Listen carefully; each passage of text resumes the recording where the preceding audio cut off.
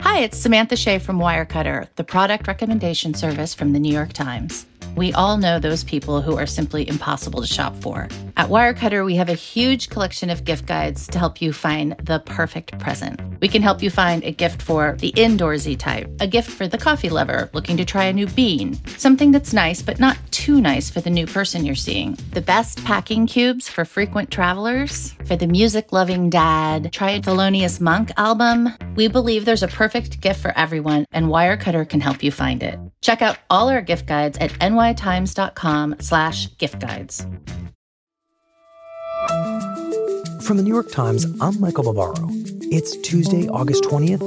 Here's what you need to know today. The decision to ban me and my colleague, the first two Muslim American women elected to Congress, is nothing less than an attempt by an ally of the United States to suppress our ability to do our jobs as elected officials. During a joint news conference on Monday, Congresswomen Ilhan Omar and Rashida Tlaib publicly condemned Israel's decision to bar them from visiting the country, but said that would not discourage them from speaking out about the plight of Palestinians living under Israeli control.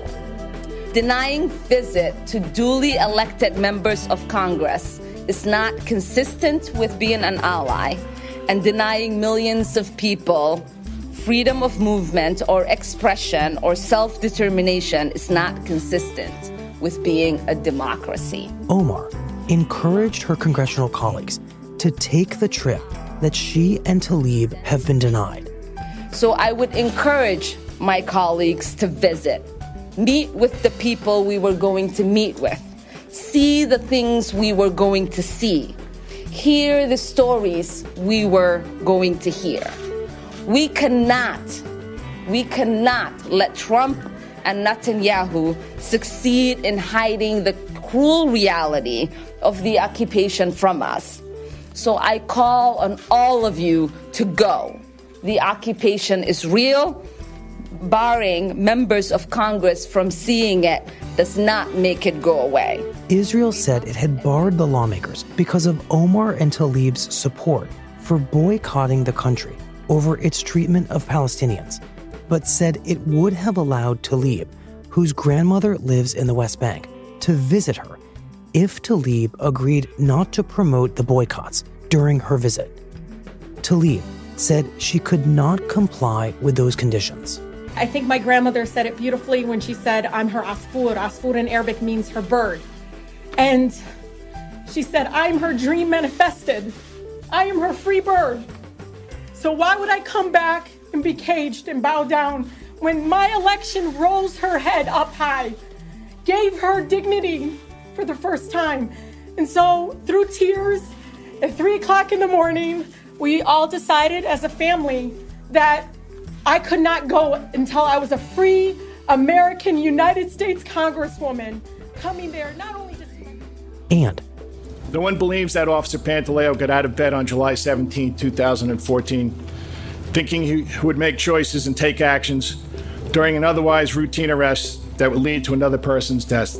5 years after the death of Eric Garner, whose final words, "I can't breathe," became a rallying cry for the Black Lives Matter movement, the New York City police officer blamed for his death has been fired.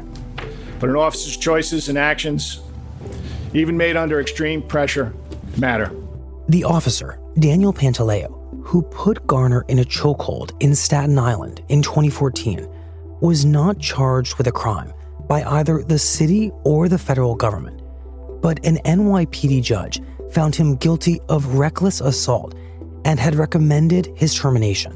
In this case, the unintended consequence of Mr. Garner's death must have a consequence of its own. On Monday afternoon, Garner's mother responded to Pantaleo's firing.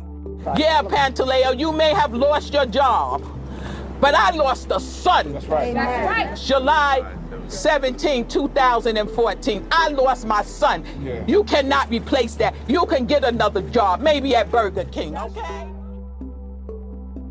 That's it for today. I'm Michael Barbaro. See you tomorrow.